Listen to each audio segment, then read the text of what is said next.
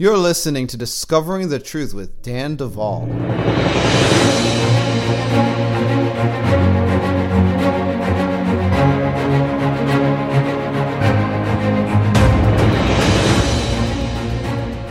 Folks, I am still in Canada. It is week 2 of my travels. I will be back next week. We are just seeing some incredible things as God is moving. I want to let you guys know that we so appreciate you. Those of you that pray for us, that listen to us, that tell your friends about us, and that financially support us. We at Bride Ministries just love to appreciate. And I want to tell you this. God is a rewarder. He's a rewarder of those diligently seek him. He is a rewarder of faithfulness. He is a rewarder of those that sow. And I just want you guys to know, especially those of you that are supporting us, God's reward is with him. And we pray for you. I want to give a shout out. I like to give this shout out every so often. We have a resource at bridemovement.com for prayer needs. It's the prayer at Bride Movement inbox. You can find it by scrolling to the bottom of our homepage. If you need prayer, if you need something addressed, if you need someone to stand with you for some kind of issue, don't write our general inbox. Just go to the bottom of our page at bridemovement.com, where you will find a place where you can get prayer. It is just, and what you do is you click the link. It'll take you to a page. You put your name, your email, and your prayer request. That's going to go off to one of our prayer teams. They're going to find it. They're going to read it. They're going to pray for you and send you an email after they have covered your need in prayer, letting you know. And this is our service because we get a lot of emails from people saying, can Dan Duvall pray for me? I really need Dan Duvall to cover this in prayer. And well, I don't have enough time, guys, but I do have a platform that God has given me, and we have empowered, trained, and released others to stand with you on behalf of this ministry. And so I want to make sure you're aware of that resource. Just one more thing that we are leveraging to give back and to meet you at your point of need with the power of Jesus Christ. We also want you to know that the Bride Ministries Institute is not going anywhere. It is, an amazing platform wherein we are able to train and equip those that want it. It is a self-directed thing. You will pay for the course. It will open up to you. You'll be able to log in, watch the courses. Each course that you would buy has at least 8 sessions. Some have more than that. And at the end of that, you will have quizzes that you can take to test the comprehension of your knowledge. It will track your course completion, and you can take it at your own pace, which means if you buy the course this month, you can decide you're not going to do your homework and wait a whole month to take the next class in that series if you want. So it's our way of beginning the platform for the DID coaching school. It is the foundations material for the school and some material that is vital. As a matter of fact, the Fundamentals of Inner Healing course that's on there is exclusive to the Bride Ministries Institute. Nowhere else will you find that information. I've never taught it before publicly as a course, and that is there waiting for you, and there'll be other courses to follow. We are doing a course starting next week called Fundamentals for the Mighty Man. Mighty men, this is your last chance, okay? I've begged, I've pleaded, and then I begged your wives and pleaded with them. Sign these men up. Men, we want you to join us on this expedition to unveiling incredible manifestations of your manliness. Like, why wouldn't you want that? I want to be more manly. I mean, like, seriously, this is where you need to be. So we're going to learn how to be men together, and we're going to grow and become strong and powerful in Christ Jesus in an environment fostering camaraderie. Okay, so that is going to be every Monday night starting this coming Monday. at 7 p.m. Central Standard Time. And we're just looking forward to seeing you there. For all the men that have already signed up or are finding out that your wife signed you up, I want to say, hey, you're not going to regret it. Now, with that said, I'm not going to delay the playing of this program with other announcements. Look, there's so many exciting things with Bride Ministries. Be sure to join us also at the Fireplace Church every Sunday night. We're just having an amazing, incredible time, and that platform is expanding. We now offer it on YouTube as well as the meeting itself, where you can log in, make comments, chat, so on and so forth. Just go to our website, bridemovement.com, click the Fireplace Church tab, and you can join every Sunday night at 7 p.m. Central Standard Time. With that said, we'll see you on the other side. You're listening to Discovering the Truth with Dan Duvall.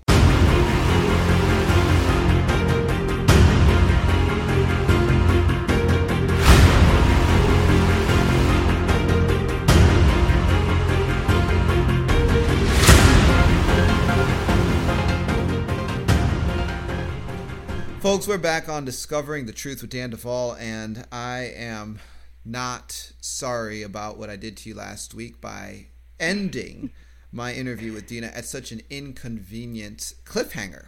I did that on purpose because I wanted you to come back. With that said, I am really happy to have Dina back on the program this week for the second part of her story. Now, if you don't know, I'm actually in Canada right now as this is airing because, well, I'm conferencing. So we recorded this in advance, and I knew that if anyone got really mad, I would be out of the country. So Dan's safe. Dina, welcome back to Discovering the Truth with Dan Duvall.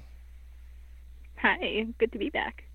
Well, in our first interview, Dina, we talked a lot about your childhood through the eyes of someone that had not put the full story together. You gave us the fragments, the pictures, the things that you knew throughout your life, which were highly scattered and somewhat random. You know, just a little bit about this. I do remember that one time and so forth. You also told us about how you got to graduate high school and that journey, and also college and meeting your husband. In all of that time, you didn't know that you were a survivor of satanic ritual abuse, but you struggled with self-harm, with suicide, and with missing time. And it wasn't until later that things began to break down, and we're going to talk about that today. But first, I happen to know, and our listeners can't see this, but I happen to know that you are snuggling a giant sloth. Not alive, but a stuffy that is a sloth. And yes, this is the thing. For survivors, stuffies bring great comfort. I didn't understand this at first, and I learned over time. Can you talk to us a little bit about what stuffies mean for you and your little parts and why they can be helpful? Stuffies are amazing in so many ways. This little stuffed sloth I actually just got last night at midnight, and my littles just jumped on top of him, and they loved him because they could hold him and cuddle him, and he's soft, and they just squealed with glee, and they wanted me to go get my little baby carrier so that I could just pack him around and still use my hands. And I have a big stuffed fish called Rainbow that is theirs, and they pack Rainbow around, which is really impractical for me. And I'm always seeing with a stuffy. There's a penguin even here where I'm at that my littles named it Little. And there's times where for days in a row they won't let me let it go, and they'll scream and be mad at me when I put it down for practical things like you have to go to the bathroom. So it brings incredible comfort. It's just one of the things. It is a safety. For many of my littles, it makes them feel safe. It makes them feel yeah, I guess the word is safe, but it brings comfort, and it's a stability thing, and that's what stuffies, I guess, have always felt like for me. Is when the world is kind of messy around, you can just pick up your favorite little stuffy and sit with it, even when you're 28 to 33, and things feel safe. And before this, I didn't know why I would be picking up that stuffy, and why I always had a stuffy, and why even in high school I had a stuffy in my backpack. And it became that. I used to be told all the time that I had an incredible make-believe, which still fascinates me because I am not good at playing make-believe with my daughter, but I would play with my stuffies and act out things, and I would have names for them, and they would each have different things that they loved, and it was always very elaborate. And everybody was always just amazed at that, and it just felt really normal for me. So I actually have an insane amount of stuffed animals for a 33-year-old. And I can't blame my daughter. But it is a nice alibi when people don't understand. My daughter will try and take a stuffy from me. She's 8. She wants the stuffed animal. And when that happens, it's like an instant reaction where all of a sudden I'll grab it back and it's in my hand, and I'm like, how did that happen? And I want to give it to her, but I can't. And so I'll just tell her she has to cuddle me with the stuffy because I can't physically let it go. The whole idea of stuffed animals and survivors is actually a phenomenon to me. I didn't know about this like many other things, and as God began to lead me into this work and helping lots of survivors, male and female, I ran into the subject of stuffies, and I just didn't know.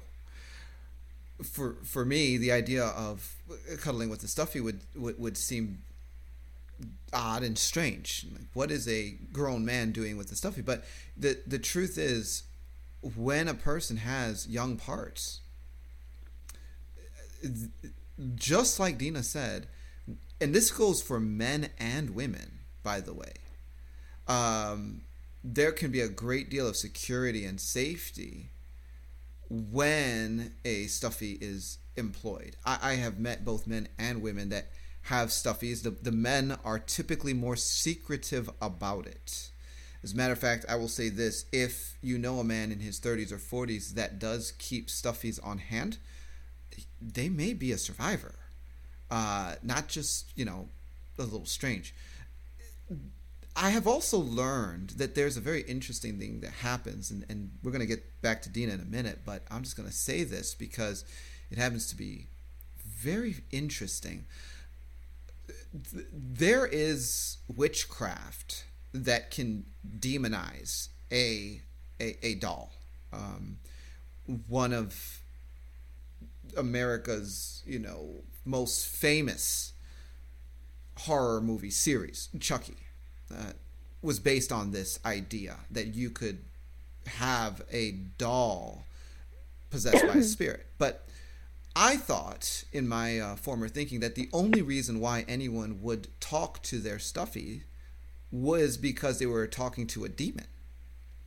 And I ran into a radical paradigm shift, because I learned, specifically with childhood toys that are stuffed, sometimes when a child is going through a very traumatic season, they will dissociate their parts into the stuffed animal, and when they engage with that stuffed animal, either then or later in life, they're able to engage with the parts of them that are behind the amnesiac wall to get the data, even the memories back of things that were going on in their life during a certain period of time or during a traumatic event. And they feel a huge attachment to that stuffed animal because it's their link to that part of themselves. And I found that certain people will talk with their stuffed animals, and they'll explain it like, yeah, I was talking with my stuffed animal, and the average Christian's going to think, no, you're just talking with demons. actually they're engaging with their parts. So there's a lot that goes along with the stuffed animals, and I just thought it was good to bring up since you have one with you. That actually reminds me when I had mentioned earlier about testifying in court, about that knife incident, and the police officer gave me a little white stuffed bear with a little blue sweater on. It was a Shaw bear, and that little bear went with me absolutely everywhere. And I remember when it disappeared, the absolute devastation that caused in me was a more severe reaction than, a teenager should have. Like 14-year-old, it's a little stuffed white bear, get over it. And I couldn't get over it. And it took years to be okay with losing that bear. And it turns out that little bear, there was a part that they latched onto that with all of the trauma of testifying in court and all of the trauma of the incident. They had latched onto that bear, and that's where they held it. And when it disappeared, they felt like they were lost too. Wow. It's amazing what you learn. Yeah. Well, thank you for making me sound smart, Dina. I appreciate that. Let's get back to your story, though. Okay, when we left off last week, we were talking about the journey that you took to things beginning to break open. I asked you, what was the bridge that allowed for some of these memories to begin to open up, to open you up to a healing journey that would unveil the truth that you were satanically abused, so on and so forth? And you said it was dreams, which you just thought were just horrible nightmares, and other smoking guns, like waking up in a puddle of blood and not knowing how it happened. So constantly, yeah. Let's just start. A few years after you're married, and walk us through the process. All right. Well, we had moved out here in March of 2009, and moving out to Winnipeg, it was pouring rain, which was very strange considering how cold it was. It was pouring rain, and then it turned to minus 40 the week later, and it was a very cold shock to this BC girl who, I didn't even know what minus 10 was. So, and this is Celsius for the record. So we moved out here, and within a couple weeks, we started attending a little Baptist church very close to where we lived, and it was your very typical Baptist church. It was very sweet, and we were actually coming to really enjoy being there. They were different than many other churches that I'd been in.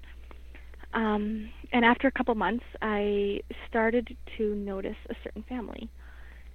And it started with a message that was given, like that Dee had given the first couple weeks that we were attending there, and it was a message on Passover. And if anyone's ever listened to Arthur Burke and understands the redemptive gifts, I am prophet. I am black and white. I need to understand something thoroughly. And it poked everything in me, and I asked every question that I could think of, because for me, it challenged what I had believed.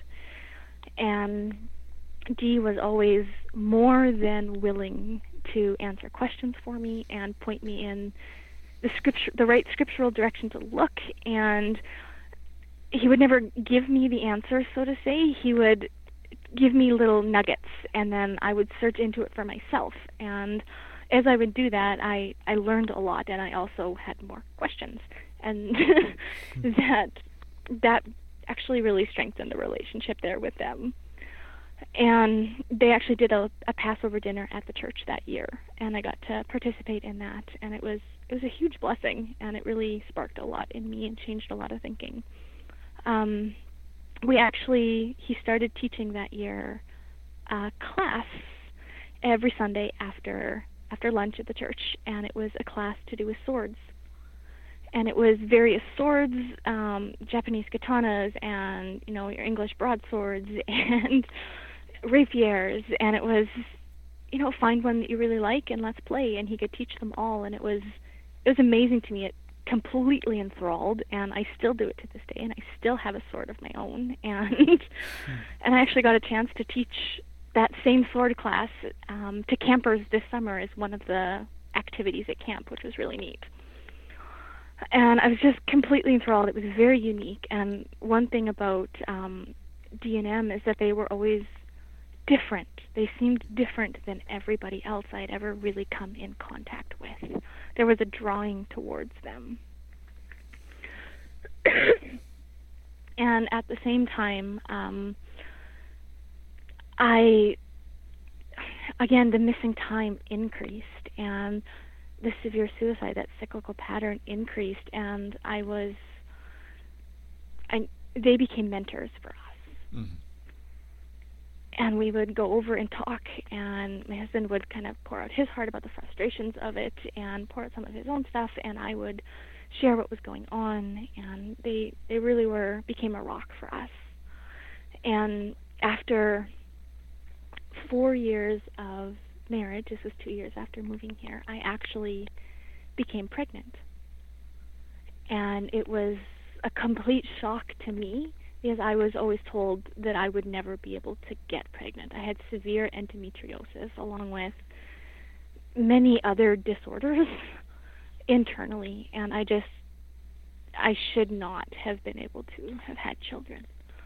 And, 4 years of marriage, nothing. And all of a sudden, I'm pregnant, and it was incredible. And I remember even knowing right at conception that I was. Mm. And I had the name for her. And again, you're not even showing up on a stick yet. But I had the name, and I knew it was a girl, and that this was that. And as things progressed, at around 8 weeks, I started to bleed very heavily. And I lost, it turns out that my baby Jay, was a twin, and I lost one of the twins. And I'm so thankful for her stubbornness to this day, because she clung, and she stayed. And she stayed so much so that she was 8 days late, and I was jumping on a trampoline yelling, "Get out, please." Oh, no. Oh, my gosh. And she was quite happy where she was. And it turns out that twins really run in my family. And I was a twin, and my mom, she had an abortion of twins, actually. Oh, wow. And one of the first memories that was recovered for me was actually that I was a twin. And the first split that happened was in the womb. And actually, one thing I didn't mention earlier, or maybe I did, is that I'm not the core. I'm just the main presenter. So the core split at that moment, and I became the first split, the first presenter, and the core went down. And what we actually learned was that, in a very rare thing, apparently, Yeshua took our core and put her in a safe place and kept her there. And he ministered to her until all of this was discovered. And so actually the very core of who we are has known Yeshua since then. And so when you read things like, Psalm 139, it's like, I knit you together, I knew you before you were born. He really did. And it just has a different meaning for me anyway. That's good. And just to kind of say a few words on this, many of you that listen to this podcast regularly are probably familiar with some of this language, but just in case you're not, the core generally represents the original soul substance that's the source point from which fragments are split. And so every time a trauma happens, that original soul that's there at conception gets shaved and broken and splintered. And when you consider the work that happens with the survivor, I have found that finding where the core is and getting the core involved in the healing journey is important. Because if, let's say, the core has a split, but then that fragment from the core is then subsequently split, and then split and split and split and split. So you have this kind of a family tree of parts coming down from this one split off of the core, and 5 or 6 people down of splits. That part gets the job of being a presenter. If I try as a worker in this area to integrate, that is to bind up the brokenhearted, to put parts back together, and I will say, let's try to integrate this part that's 5 generations down and some other part.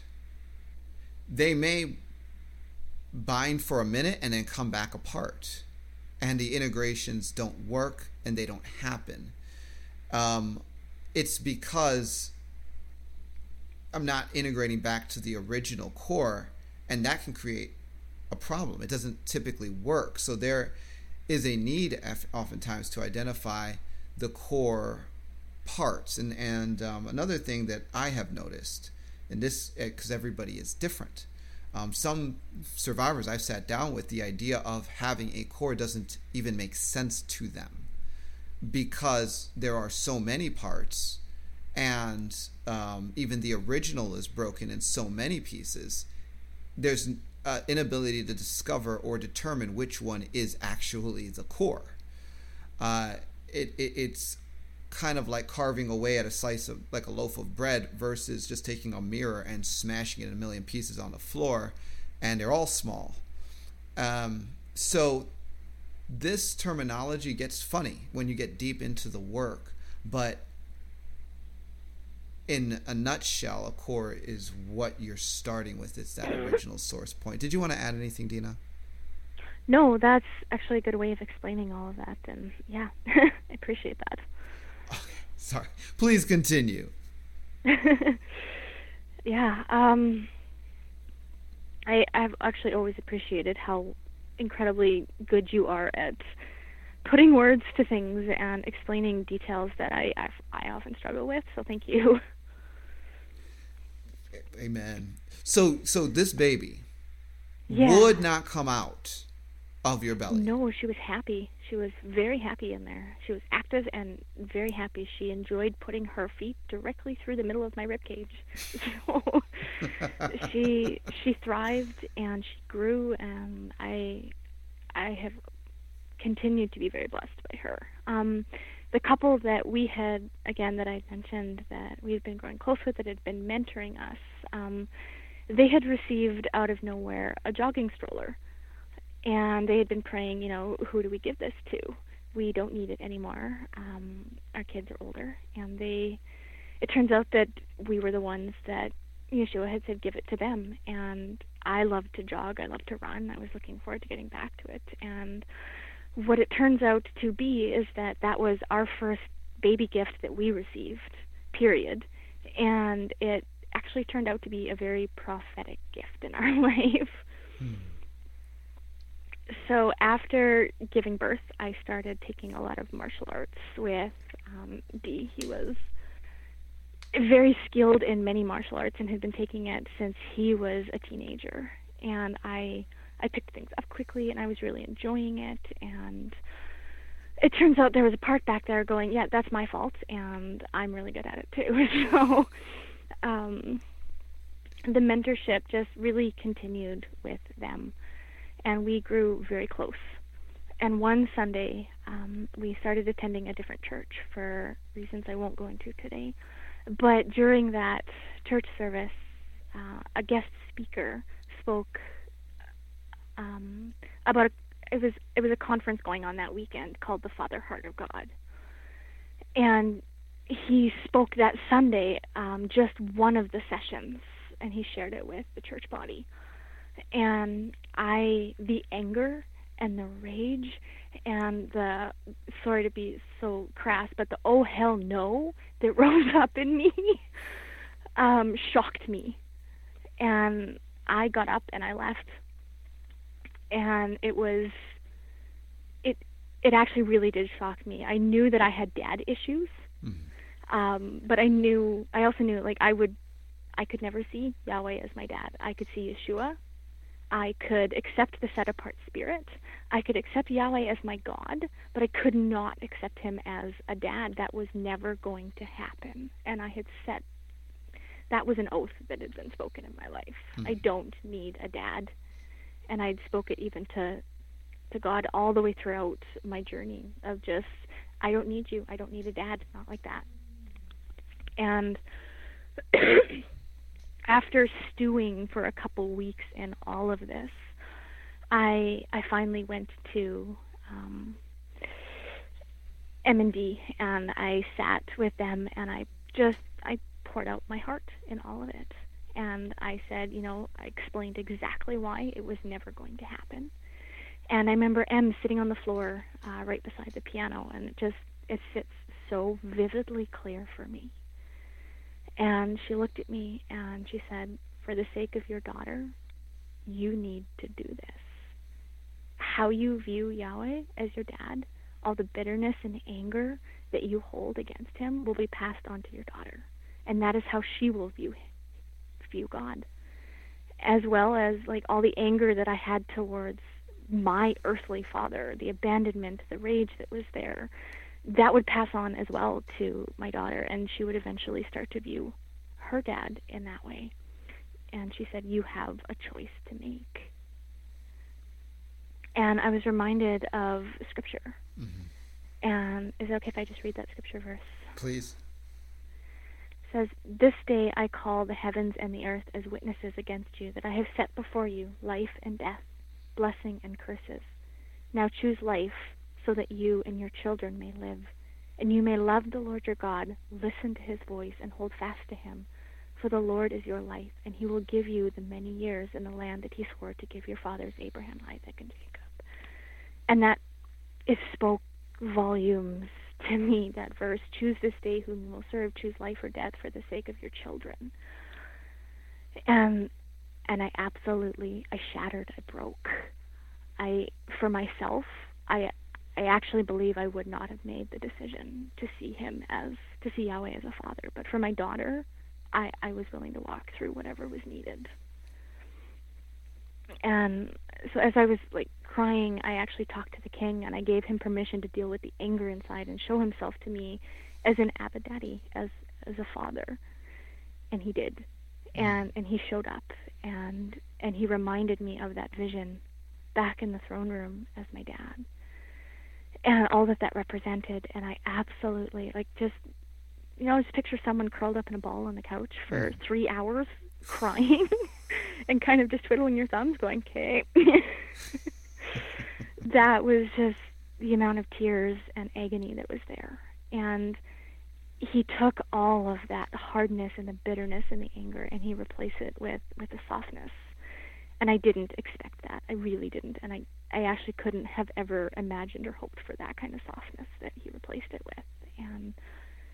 And all of a sudden, I looked up, and I had Abba Daddy, and it felt right. And after what seemed like, honestly, forever, I calmed down, and I opened my eyes. And in front of me was Dee kneeling down, and he held my hand. And he said to me, will you do me the honor of showing you what an earthly father looks like too? And I froze. I was in absolute shock. Up until now, nearly every person in my life had rejected me. And there was a person in front of me that was, knowing the mess in my life, was choosing me. And I froze. And every emotion available to mankind, I felt in an instant, and it felt like forever. And I actually shook my head no. And he got up, and my husband, scooched over on the couch, and he sat down beside me, and I burst into tears again. And I leaned the absolute opposite way, and I put my head on the other side of the couch, and I cried. And I cried a lot, and I calmed down. And I looked up, and all he said was, you're leaning the wrong way. And actually, to this day, whenever I find myself running away and, the run button gets hit, I call it the run button, he kind of just says, you're leaning the wrong way. And after a really long pause, I sighed, and I leaned his way, and I placed my head on the very edge of his shoulder, so much so that it was barely his shoulder, and just close enough to signal the fact that, okay, I agree. I would really like that. And honestly, that was the beginning of the journey for actual healing for me. I was actually at age 28. It was a couple months after my 28th birthday, and I was adopted, like full out adoption. And that is one thing I can say, at least for me, for my journey, that was the catalyst to the absolute breaking in me. And at the same time, the first step in really building the good things into my life.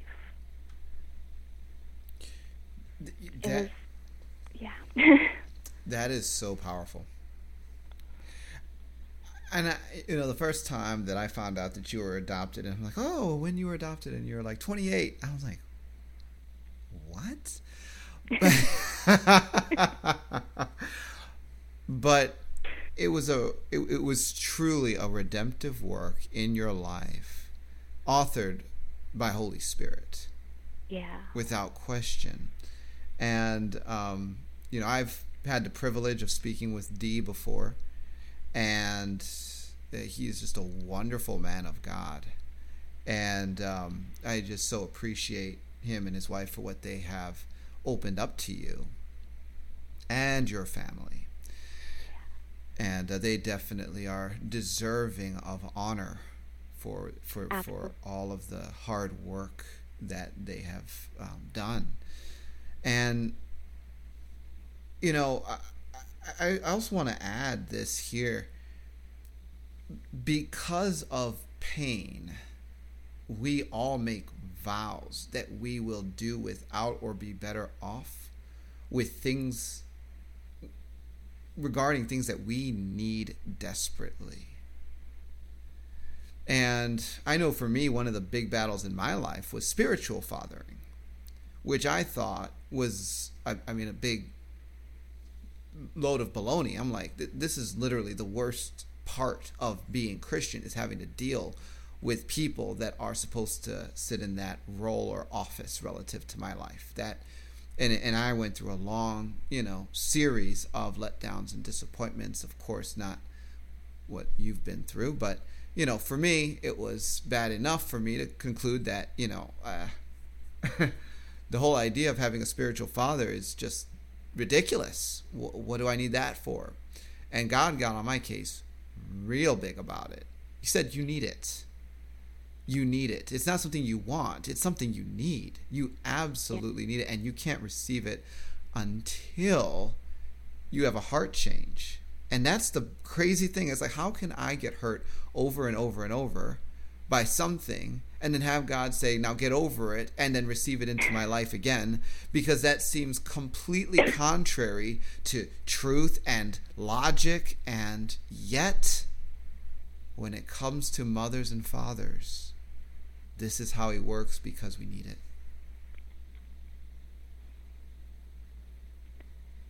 Yeah, it's who he is. Learned now that it's understanding that is, we say we want to understand God, we want to know who he is, we want to get to know him, and then when he says, I want to be your mom, I want to be your dad, and all the pain in your life, it comes screeching to the front, and you go, nope, that part I won't do. I will, every other aspect of you I want. But the area of brokenness, we often reject in God because we can't deal with it in us. So good. So, leading up to this moment at 28, the adoption, what were some of the things that were transacting? Um, I one of the things I had learned just actually right after the adoption is that they had been adopting for many years, actually 7 years, and they had many extras in their life, and so it wasn't a foreign concept to them. I actually ended up in being adopted. I didn't just end up with a mom and dad. I actually ended up with a huge family, and that has been essential to healing in so many ways.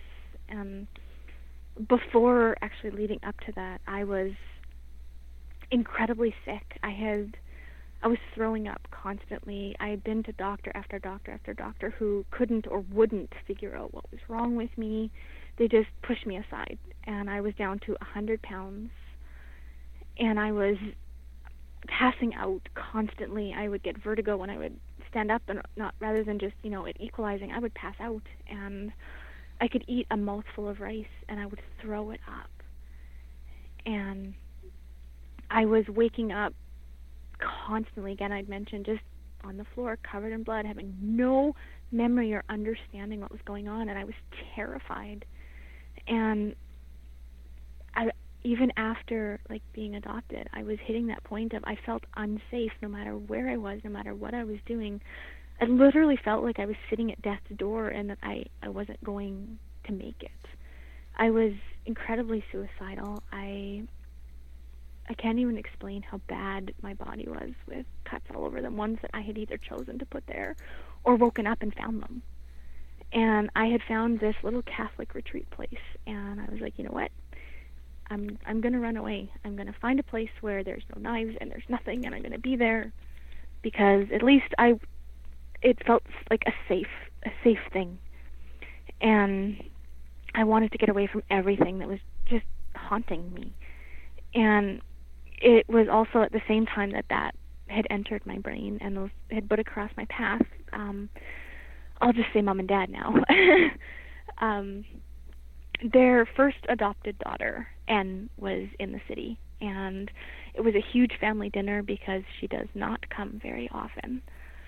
And I was getting ready to leave, and Dad came, and he persuaded me to just come to dinner and maybe spend the night, but to just start here. Don't run. Come to dinner. Just take things one thing at a time. And this was maybe a week after the adoption had taken place, and I figured, okay, fine.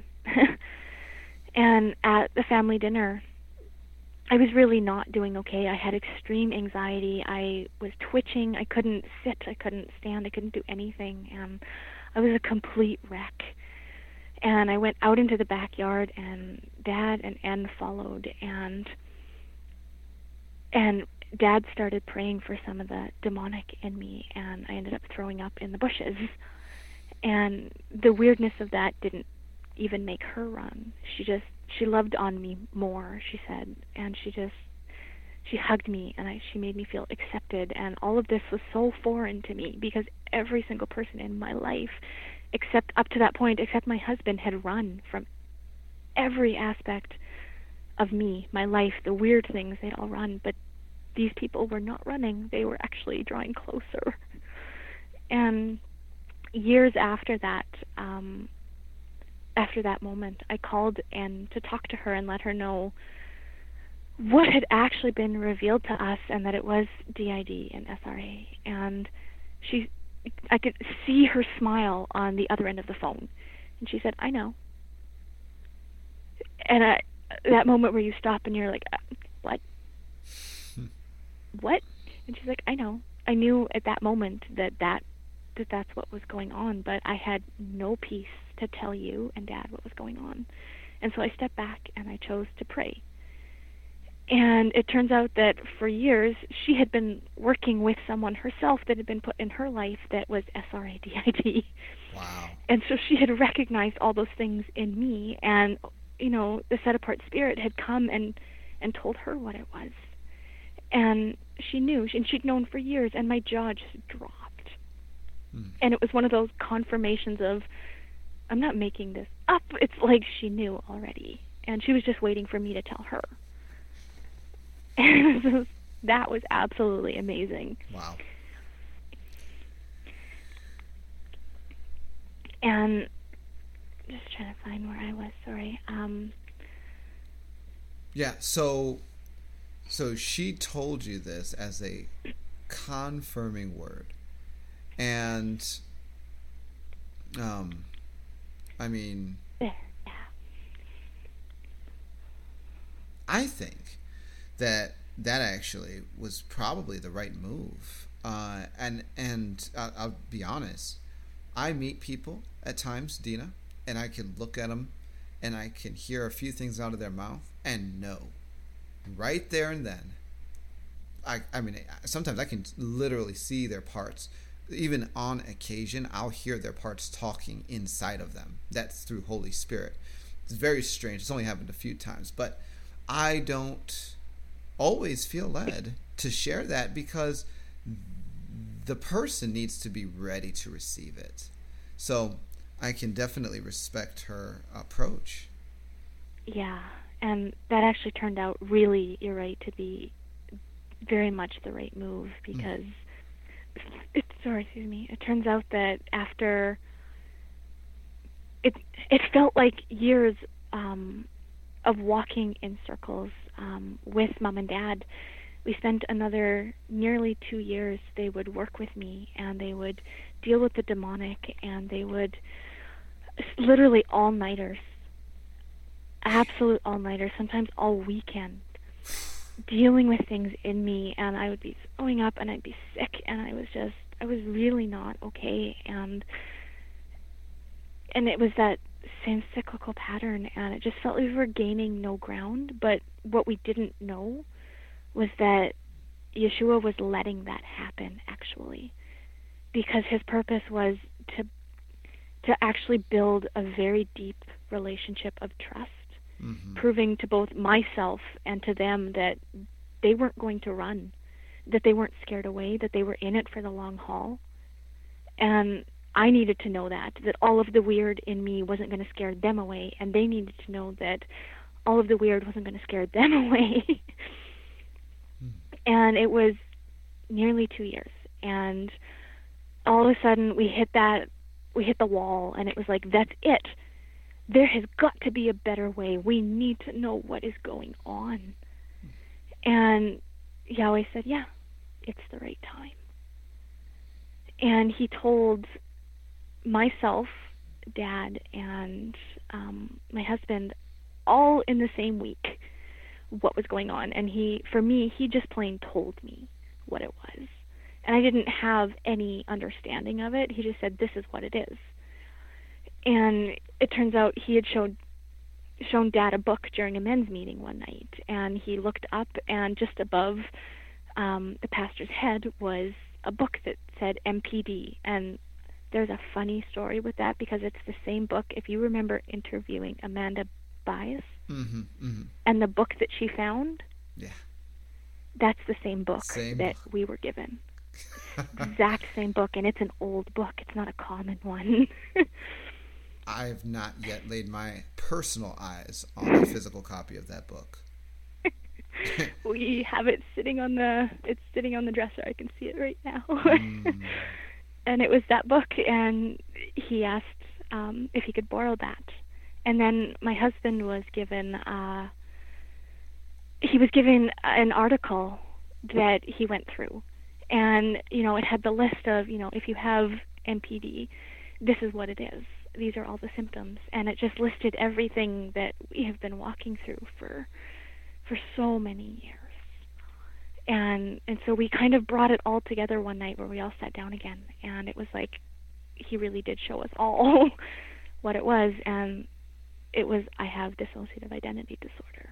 And it was like, all of a sudden, all of the mess, all of the blur, all of the pieces that made no sense in my life came into a very crystal clear pinpoint focus, and all of a sudden made sense.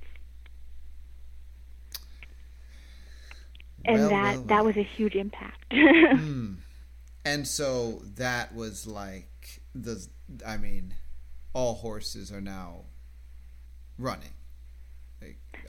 They're all attached to the right buggy. Oh my gosh. And it's just amazing, just having the right language, the right diagnosis, how much that helps. And I've had a lot of conversation on this podcast with Dr. Preston Bailey, and one of the things he's brought out multiple times is that the average survivor of satanic ritual abuse or person having DID is misdiagnosed 7 times if you are going the clinical route before it's even discovered like what they actually have. And there's a whole medical conspiracy behind that, and I'm not going to get into that here, but let's just say that I think there's a lot of misdiagnoses because the insurance companies and their bedmates, the pharmaceutical companies, have a preferred way of getting cash. So anyway, you have people trying to apply a screwdriver when they need a hammer, and they don't even know the right tools because they don't know what the problem actually is. Now that you understood what the problem was, how did things shift? Yeah, it was, you're given the word, but you don't know what it is. You don't know what to do with it. The only thing that we've ever known what to do is to sit down with Yeshua and say, okay, what do you want to do next? You're running the show, and we kind of place our lives in your hand, and you need to do it, or we're all kind of really lost right now. Mm-hmm. And he did what he's always done, and he showed up. And we sat down one night, and we said, okay, if this is what it is, we don't know what to do. Could you please lead us? And honestly, that began the unraveling of my actual story. Everything has actually started to come out. And again, he didn't just throw, like this at that time felt like being thrown off into the deep end. But it was pretty much a kiddie pool, looking back. Like, it was, he started us by just trauma alters coming forward, littles that were trapped in traumatic memories. Mm-hmm. They weren't co-conscious, they were just trapped. And he would lead us to them, and Yeshua would show up. And he would start to speak to those parts, or Dad would start, like Yeshua would speak through Dad to those parts. And they, when they were integrated, some of them, those littles I still have around, and some have been reintegrated. And as that has happened, I have gained the memories. Only I don't have the trauma there. I have the presence of Yeshua. Mm. So it's not like going back through it and all of the trauma and all of the terror. Mm. It's my part coming forward and receiving Yeshua's very presence there in the middle of their deepest pain and their deepest fears and all of the terror and fear. And that's what's reintegrated into me. And so I'm not going through that again. I get the incredible blessing of having my story and the truth of it, but having Yeshua's presence all the way through it. That's time travel in a different way. Talk to me about the encounter that your adopted parents had with your core. Yeah, that's actually incredibly cool. This one, you can look back and it just stands out as so incredibly important. And it was maybe a couple weeks into this journey, and they were taken to they didn't understand what was going on. And again, this is me kind of repeating it from secondhand knowledge of like them telling me the story of what happened. Mm-hmm. But they explained that they were taken to a little baby that was sucking their thumb, and Yeshua said, she's in the womb. And for them, they're incredible parents. They blow my mind, their love for their kids. And so they just curled up around me. And they curled up around the core, and they just started singing to her and speaking words of life. And Yeshua came and just flooded it with his presence and with the safety. And that was right as the trauma was happening. But it stopped. and his presence came. And after that moment, and after, you come back and it's reality again, it turns out that the core knows Mom and Dad. Her name is Lucy. And Lucy knows Mom and Dad from the womb. And she knows that that's who they are. Like, to her, when she comes forward, that's Mom and Dad. And she's always known that. And actually, about a year after that happened, Lucy actually came forward for the first time. And apparently she was incredibly cute. And she came forward because one of my other parts had gotten completely drunk, and I was having the effects of it. And so she came forward, and in this really cute voice had said, why do big people drink? I don't feel good. But she popped forward, and she said, hi, Mom and Dad. And hi, Kay, like my sister. And she knew them, and Dad is amazing at just kind of going with it and then figuring out what's going on after. And so he just, oh, hi. And Lucy, she explained her name is Lucy, and she had known that they were Mom and Dad, and Dad was shocked. He didn't know, he dealt with everything, and then he went back to process that. And he had asked Yeshua for confirmation that this was actually really time travel. And in that moment in the womb, Dad had put his hand on like the tummy, and she had put her hand there, and she pushed and he pushed, and it was like that connecting moment between Daddy and daughter. And so he said, okay, I need you to prove something to me, like without telling anybody what he wanted for confirmation. He said, if this is really true, can you know what that sign is, you know what I need. And so he pulled Lucy up one day, and he's like, how did you know that? How do you know that I'm Daddy? How do you know that was Mom? And she just reached over, and she put her hand on his hand, and she just pushed. And that was the time travel confirmation that was needed. And for Dad, that was like, he's never really, like, he goes with it, but he's always asking for that confirmation, that he has that same mentality of prove it. That's powerful. It was, again, one of those. Time travel is very, very real and has been a very big part of my journey. So yeah, please continue. Just continue. Yeah, it's just that every single step of this journey has been Yeshua leading us all the way through. He's been the one to provide us with the right resources at the right time. He's given, Kay a podcast or a book, or he's given Mom and Dad a podcast or a book or an article or just something at the right time to help connect the dots with all of this and to give us the next step of the journey. And it always seems like it'll be provided right before it's needed. And, just have to say, one of those resources has been your podcasts. Like, I know, like, ones with Dr. Bailey and Rob Skiba, and those have been actually essential to us. They've been life, and they've always been provided one step before they were needed.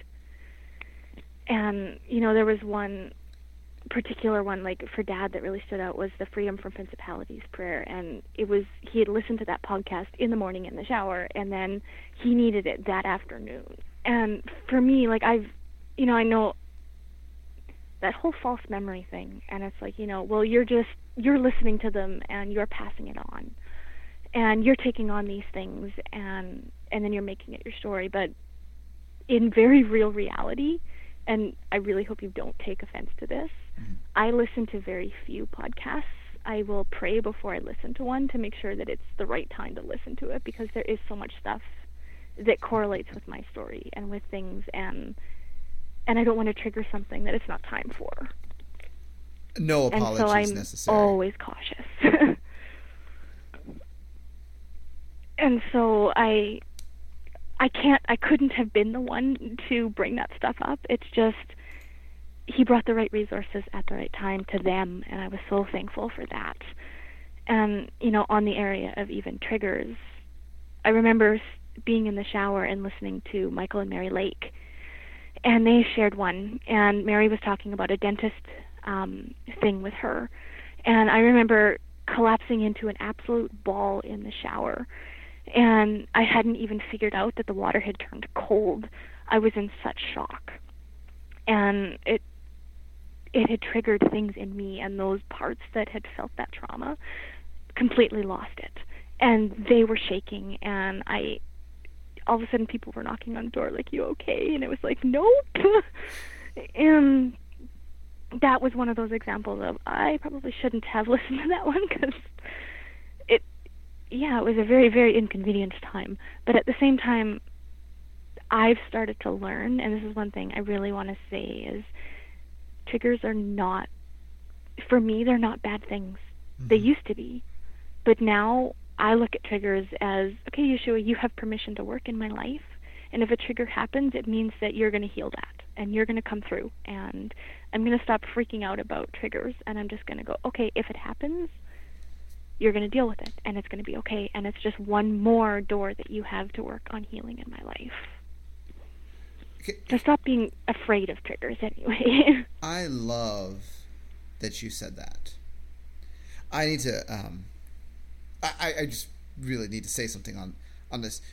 I have come across folks that reach a certain point in their healing journey, and they have arrived at a conclusion. They say, I will avoid everything and anything that triggers me. I can't be around anything that triggers me at all. So if I get triggered, I'm going to be very, very upset with whoever burst my bubble. Well, the problem is, when a person has been through a lot of trauma that they don't remember, nobody, including that individual, knows all of their triggers. I mean, you could serve a person an apple pie, and that is a trigger. And you didn't know that they didn't know that. And it's an imbalance to think that as a survivor, once you say, okay, I'm going to open up my healing journey, you're going to find a quote-unquote safe place where nothing triggers ever. Your view, Dina, is very balanced, that God works behind triggers to expose what needs to be healed. I tell people, when you begin to get triggered, if it is in a situation that is avoidable, then remove yourself from that situation. If you're listening to a podcast and it begins to trigger you into high anxiety, take note of what began to trigger you, but stop listening. Mm-hmm. If you're watching a movie and it begins to trigger you, take note of what started the process, stop watching. Leave the room. If you're in a sermon, walk out of the church. Rather than go into an unnecessary full-blown manifestation, but don't at the same time make trigger avoidance your choice of lifestyle, because then you end up basically locking yourself in your closet. Anyway. Yeah. I had a point where I wanted to do that. Mm-hmm. And I realized, where is all the scripture that says the joy of the Lord is my strength? Come on now. When do I get to start living? Mm. And you hit that point where you start to stand up and you say, you know what? No. I'm not hiding anymore. I'm not letting this run my life. I want to actually be able to live and enjoy my daughter and enjoy my husband and enjoy my family. And I want to be able to go to a movie with my daughter. And I want to be able to sit and watch a silly movie with my family. And that's worth fighting for. It's hiding, it just became not worth it anymore. Mm-hmm.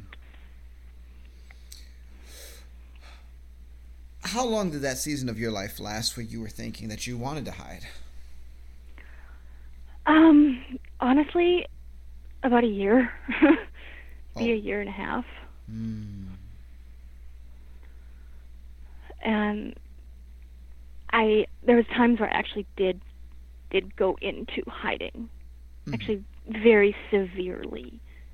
And that is a whole can of worms of, I hit my break point. like absolute break point with this journey. Everything that was coming up, every memory that was being restored, everything that I had been discovering, the worms were scaring me. They were all over the floor, and I was scared to step, and I was just in full blown freak out, can't handle this anymore mode. And I lost it, and I wanted to die, even with mom and dad, even with everything. I curled up and I was ready to quit the battle, every part of it. And I actually needed a safe place, and I actually ended up living with mom and dad for about 9 months because I was determined to not live, and they were determined to get me through to the point where they knew that I would see the light again and I would find that hope again. Mm-hmm. And they gave up 9 months of their life, and every evening they would be there to support me and love on me, and every member of the family really did step in at that point. And honestly, that after that point, the fight that rose up in me, let's just say the enemy isn't going to get me back down there ever again. Ever again. But it took a whole entire family to get me there, honestly. If I hadn't had them, I wouldn't be here talking with you. And that's one thing in my journey that is incredibly unique, is I didn't have sessions. I had a whole entire family that wrapped their life around me and made it their priority to help me. And the blessing and the rarity of that is incredible. That's true. That is true. It's a true statement. I want to ask you this, Dina, coming back to the subject of triggers. Mm-hmm. Can you pick maybe one or two examples of triggers that, erupted in your life? Think beyond what you shared about, collapsing when you heard the podcast by Mary and Michael Lake. What are a couple more examples of things that triggered you and how God opened up healing through that?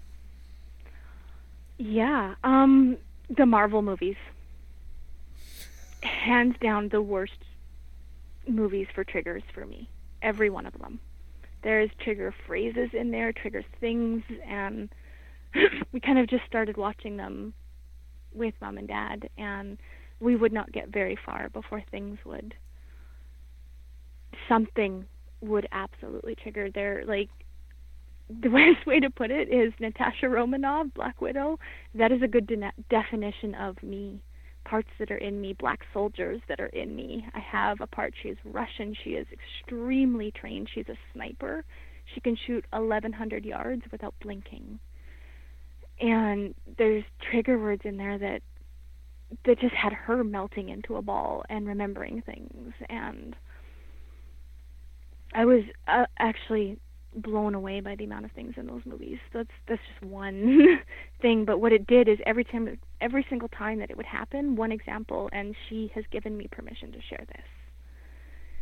And that is my Rocky. And you've met Ellie. Mm-hmm. Many others in Bride have spoken with Rocky. She is Russian, determined, and blunt. But we watched one moment in one of the movies, and it's a moment where Natasha, she remembers back to the ballet thing and back to that like a little dorm room with multiple beds. And it triggered her, and she just lost it. And it actually opened up an incredible moment for healing because, again, time travel. Dad, we stopped the movie, and, I was a weeping ball in the middle of the floor. And Rocky had come up, and she wasn't okay. And Yeshua took Dad all the way back to that memory, and he wrapped a blanket on her.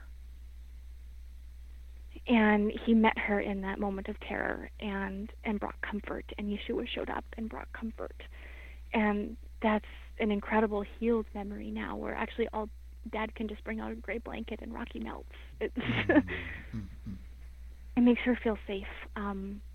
We went to one of the adopted extras He was graduating from RCMP, and we went out to the graduation ceremonies, and we were in a campground, and it triggered. She was the one actually that was up at that point, and she wanted nothing to do with Yeshua, and she was in full blown, Russ's term, black soldier mode. She was ready to kill everyone. Wow. And go exactly back where she was meant to go. And Dad, she came out of the bathroom, and there was video games. There was a little arcade in the little bathroom in the little campground, and the arcade started sending off gunshots. And she collapsed into a ball. Like, she went from kill mode to collapsed in a ball in the middle of the floor. And just, she lost it, and she was bawling. And Dad was actually able to wrap up my homicidal Russian and lead her back to the van and put, a gray blanket on her and bring healing to that trauma in her that had shown up. And those are, I don't know if that... That's a really, really good example. I will say this. If a person has had secret space program, super soldier programming, and that also goes along with Black Awakening programming or anything associated with that. Very much. The Marvel movies are probably going to do them in. Especially secret space program, because the way they bring in, all of the different races and creatures cosmically. And on this, do you have, healing that you've had to undergo that involve cosmic exchanges, interactions with other planets? Is that part of your story? It is, very much so. Ellie, whom you've met, has many, many, many stories about that.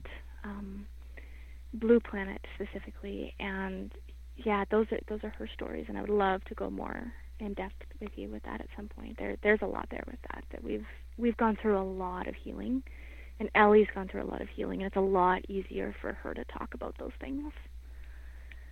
And very much so. He's brought us a long way with that stuff. Well, and I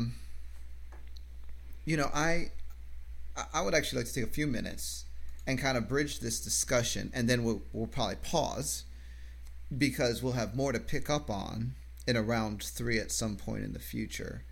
But one of Ellie's things, and we had a conversation about this, had to do with evil shining ones.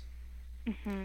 And there was a point where I was actually publicly attacked for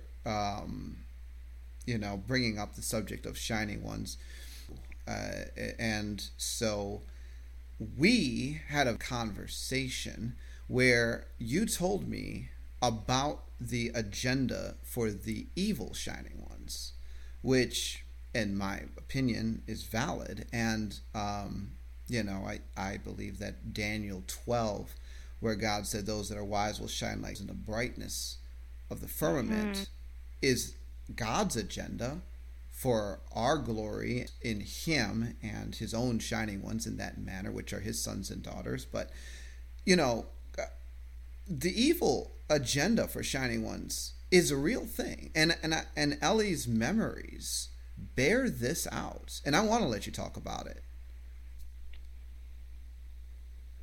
Yeah, that was intense. I remember when all of that happened, and that was a very beginning of my journey in listening to things, and it spooked me, it scared me. And Ellie was furious when that stuff came out, because for her, she's had the very, very, very negative realities of the Shining Ones, and she understood very deeply what they were meant for and who they were and the beings that they were and what their purpose was. And honestly infuriated her that you were talking about it. And it really, like, when she was able to sit down with you and both voice her concerns, but then to express what she knew, and then for you to be able to pass on to her what you meant by it, and that it settled everything in us. It was huge, and it allowed us to breathe and know, okay, there's something else going on here. And honestly, on the beautiful side of things, so many of my parts have come up with Dad or Kay, like my sister, or others, and said, you're really bright, you're sparkling, I can't even look at you. And they've expressed that, like, to Dad, not just Yeshua, who has this warm light around him that there's not even human language for, but Dad has been glowing, or Kay has been glowing, and that would be exactly what you described, the wisdom and the shining of the very presence of the Ruach HaKodesh, the set-apart spirit, and Yeshua, and exactly how believers are meant to be. We are meant to not look like the world. And honestly, in the spirit, we don't at all. So tell me about Ellie's knowledge. I would love to do that a different day. I want to respect her and let her maybe be a part of that. Okay. And we hadn't discussed that together as a group before doing this one, so I want to respect her and not take that from her. So I think if it would be okay, I think she would love to come up and be a part of a different one with that. She would be more than willing and has expressed that.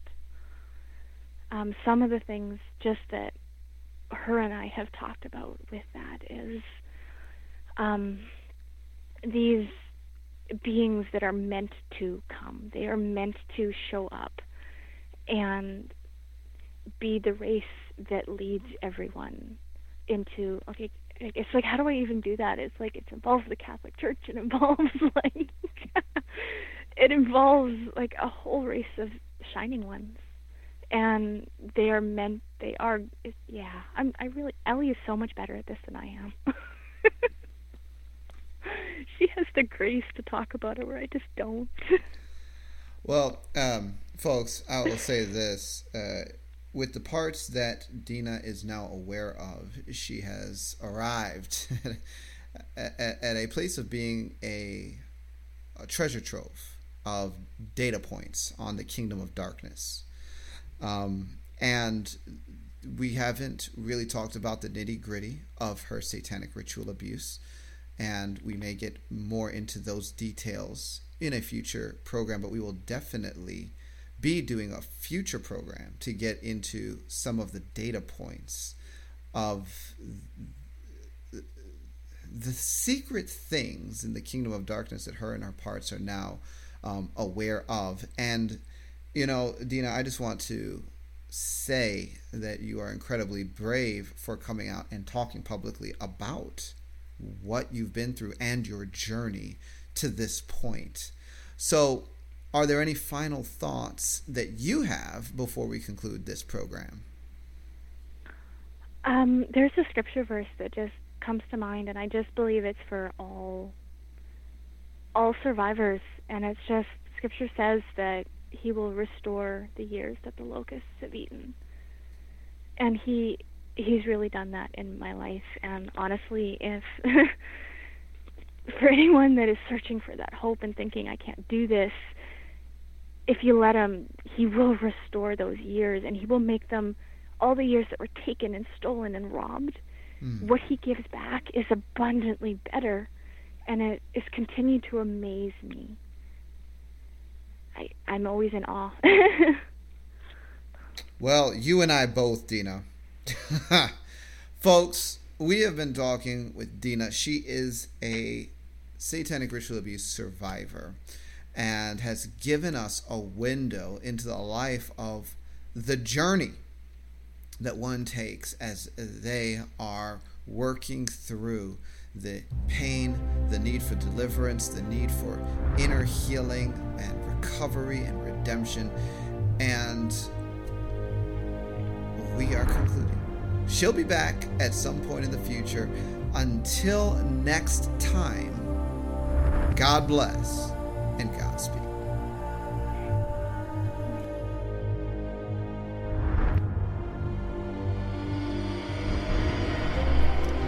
You've been listening to Discovering the Truth with Dan Duvall. If you would like to connect with us at Bride Ministries or to support what we are doing financially, visit us at www.bridemovement.com.